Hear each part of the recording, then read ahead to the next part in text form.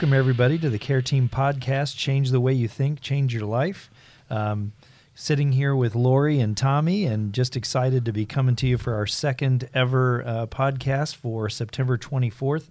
And Tommy and Lori, I just wanted to know if you guys enjoyed the weather and had a good weekend this weekend. Oh, my goodness, I sure did. Enjoyed the weather on Friday night with a bonfire in the backyard, with some pizza, feet up. Just enjoyed the weather, doing some home projects the rest of the time. I was reminded this weekend that parenting while camping and primitive camping, the struggle is real. Funny story, true story. I got up the next morning, and the kids are going nuts, and they're like, "Dad, it's cold, it's cold." I'm like, "Good, get over here and help me with the fire, because it is cold, and I'm freezing too." But no, it was a good trip. I didn't catch anything, so it's all good. We had fun. So we're going to dive right in. We're going to talk about briefly talk about the message this past weekend and how Nate talked about our identity is being a servant and living and being sent. And so, Tom, one thing I wanted to talk about too was, I know you and I have unpacked this past weekend service, and you talked about, you mentioned how you can't be sent unless you're fully equipped by God. And I think that's so true, whether it be any of our care groups or any of our care things that we offer. One thing that comes to my mind too is I know with our marriage mentors, as they're prepping people to be married, one of their steps is, yes, they know they're being called to that ministry, but it's important too to make sure that they go through the same training that they're going to train people for. So it's just important, and that really resonated when you said that to be sent, you have to be equipped first. Yeah, I remember my friend Bob telling a story once of mentoring a gentleman, and he did not know Christ. He was coming to know God, and he said one of the reasons he was scared to become a believer was he was afraid God would make him a missionary and send him to South America. and I asked Bob, well, what did you say to that? And Bob said, don't you think God would teach you Spanish first? And so I think the idea is that our Heavenly Father is not going to send us or put us in situations that we're not ready for.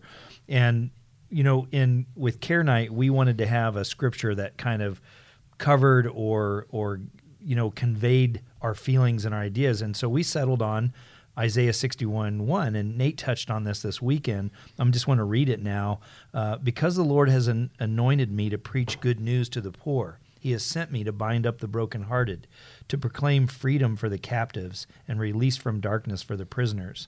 And I know we wanted to unpack this a little bit in regards to how we apply this scripture in care ministry, because it really does speak to everything we do and what we stand for, not only here at Northside, but especially on care nights. Yeah. So and also too, I like when we read in the New Testament where Jesus references Isaiah 61:1, and he elaborates on how we're called to do this. And one thing that Tom and I were talking about prepping for this podcast was the difference between captives and prisoners. And the one thing I like that you mentioned was that he's coming for the people who are captive, who are held against their will,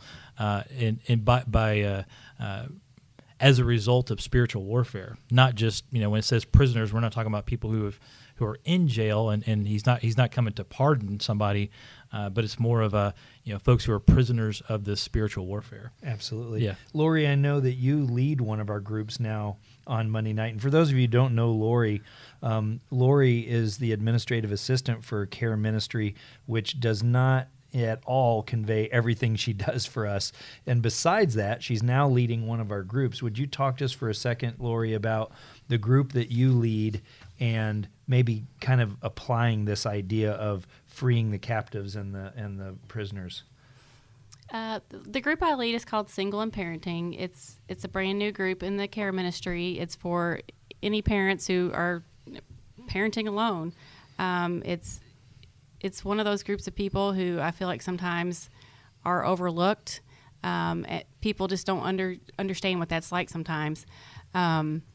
It's been a really fun group. It's a unique sort of non-traditional group because single parents are just busy. We're on weird schedules, and so we all kind of understand our own uniqueness. But as far as being captive, I think sometimes we feel like we're sort of stuck in something that's not good. But when we start comparing notes and talking with each other and building each other up, we realize that we can be free from feeling the burden of that and thrive in it. That's great. Thank you for sharing that. Yeah, I like the way she put that, and and again, we're just trying to we just want to come with tangible next steps and tangible ways that this message of being an identity or of this message of being a servant is our identity, and being sent can look differently for everyone. Whether that be addiction or loss or finances, or as Lori unpacked, single parenting. And one thing too that Tom talked about was, looking at ways to figure out internally within us what is blocking our awareness of God's presence in us. And so that could be, maybe part of that is we need to go to one of these care groups ahead of time and heal ourselves, so that we can. So once we are healed, we can take that and lead people to further healing. So, and I know we use that in a couple different ways, like with our Care Night bracelets are a good reminder of that Isaiah 61:1. But the one thing too, I'm hoping we can definitely unpack real briefly is that what Nate talked about, serving the masses versus serving and going for the one. And I know, Tom, that in your history working with CR and different organizations, you've seen that firsthand a lot. And so can you just kind of briefly unpack for us a little about the importance of being a one-on-one, especially like a sponsor type of situation? Absolutely. And I think it's clear from Scripture that this is Jesus' heart, God's heart for us. We hear a lot about the prodigal son and the idea of the one far off or the one that wanders off. And I think that this leads up to that idea of one-to-one discipleship. That discipleship is based on relationship. And so this is the idea of going after the one. In sponsorship, what we call sponsorship, that idea is that this person is a guide, a mentor, a person that's kind of been there before you have, which comes around to that idea again of God equipping you and freeing you from your hurt, habit, or hang up. So now you're able to address and help someone else address their hurt, habit, and hang up.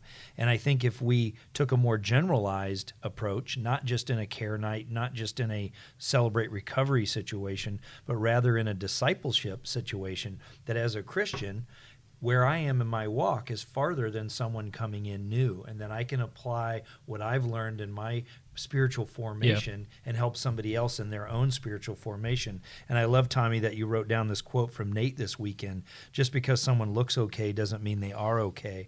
And that's really a call for us to be aware of who's around us, get to know them so we know what's going on in their life. If I don't know them, there's no way for me to know if they're really okay or not. There were some commercials on the radio a few years ago about people who are starving, who are hungry. You can't know that just because they don't look like they need food doesn't mean they don't need food. And it's the same way with our spiritual nourishment. Just because someone looks okay, they're cleaned up, they're dressed nice, they're coming to church every week, coming to care night, doesn't mean they're getting what they need, and doesn't mean that they don't need someone to reach out to them to disciple them. Yeah, and I heard somebody say a long time ago, it talked about, and so I'll just kind of echo it, and that is that just having that burden of whatever it is you're going through, whether it be addiction or a loss or finance, grief, single parenting, just that is a weight on its own. But then the facade that they put up to make it seem like everything's okay, because society and Facebook and all these social media say, oh, well, this is, all these highlights. It's like exponentially more hard to keep that up. So, but yeah, I definitely like the, going for the one, understanding that just like what you unpacked there about just because they look okay, they're not. And then it reminded me of one thing that Sam Thomas said a couple weeks ago, I think from the stage, just talking about how, it's easy to be like, hey, how are you going? Or how are you doing? And then sometimes people are like, actually, I'm not having a very good day. And it's hard to do that when you're talking about the masses. It's much easier to do that when you're like one-on-one, because you can pause and have a conversation. It's safe, right? Yeah, it's safe in a one-on-one environment. Just a reminder, we're going to probably say this every week to you, that prayer is primary. Just the idea, if you're listening to this and you're going, I haven't ever had addiction, I don't feel like I've had a major hurt, habit, or hang up in my life to overcome, how can I care for people? One of the primary ways we care for people as Christians is to pray with and for folks. And so I really want to encourage you that if you're praying, you are caring for people. And one of the things that Lori can tell you that gets maybe annoying sometimes, and I did this just because I'm a forgetful person. I used to say to people, hey, I'll pray about that. Yeah. And then I would forget. I would literally forget, and then I would feel awful. So I started in the habit of going, you know what? Let's just pray about that right now. Yep. If someone you know in your office, in your home, an acquaintance at, I don't know, a bus stop for that matter, if they're struggling with something, offer to pray with them, and pray with them in the moment. Because I know you may mean it just like I meant it. Hey, I'll pray for you later. But what power there is to do that together in the moment, and just to remember that is a primary way that we care for people. Absolutely, I like that. Yeah, that is really helpful. I just wanted to say that that's actually one of the things I admire about you. It's one of the few things that does not annoy me about working with you. That is awesome. I love it. Thank you, I think, Lori. Thank you. I love it. Well, hey, as we close out, I just want to throw one more thing out there too, and that is something we want to make sure everybody understands, that wherever you're listening to this, wherever you are, whatever season you're in, whatever moment, if you're in your car, if you're at home, at your work, maybe you're at a lunch break, we just want to let you know that we hope and pray that you guys get connected to a church, to a care ministry.